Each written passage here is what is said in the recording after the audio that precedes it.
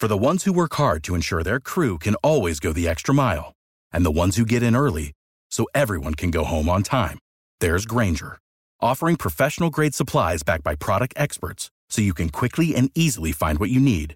Plus, you can count on access to a committed team ready to go the extra mile for you. Call, click Grainger.com, or just stop by. Grainger, for the ones who get it done.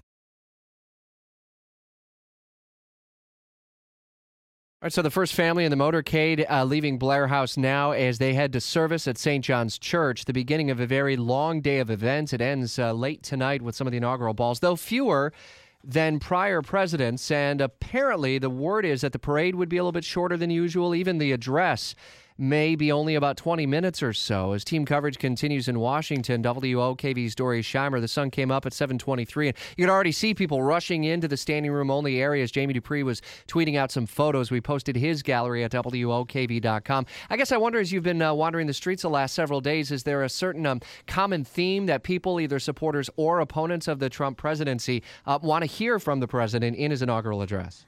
Well, the theme that I'm seeing on the streets right now is red hats. They're everywhere. You can't go anywhere without a sea of them. So they're pretty easy to identify what they're doing in Washington, D.C.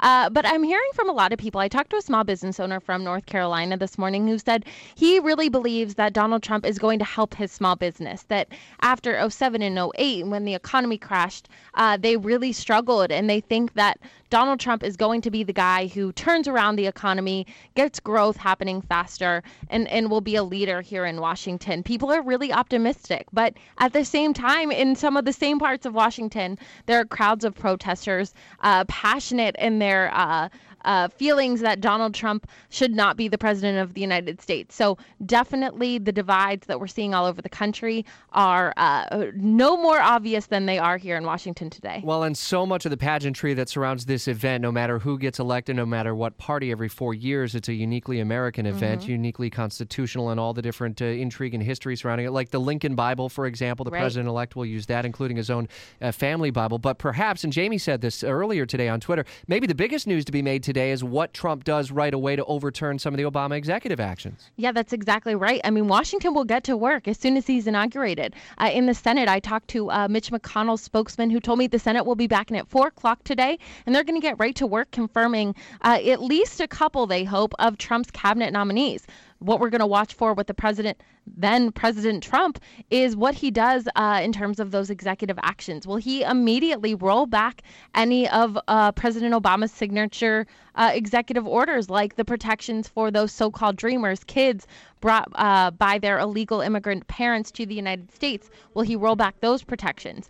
So we're going to be keeping a close eye on how President Trump immediately uses that just huge power of the presidency. Dory Scheimer and our team in Washington, thanks for the update, and we'll continue our reporting from Washington in the hours ahead with the inaugural address scheduled just before noon. They've moved up the time a bit. It's about 8:47 for the swearing in, and then about 8:50 for the inaugural address.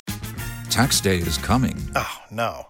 But if you sign up for Robinhood Gold's IRA with a 3% match, you can get up to $195 for the 2023 tax year. Oh, yeah. Sign up at Robinhood.com/boost by tax day to get the biggest contribution match on the market. Subscription fees apply. Investing involves risk. 3% match requires gold for 1 year from first match. Must keep IRA for 5 years. Robinhood Financial, LLC, member SIPC.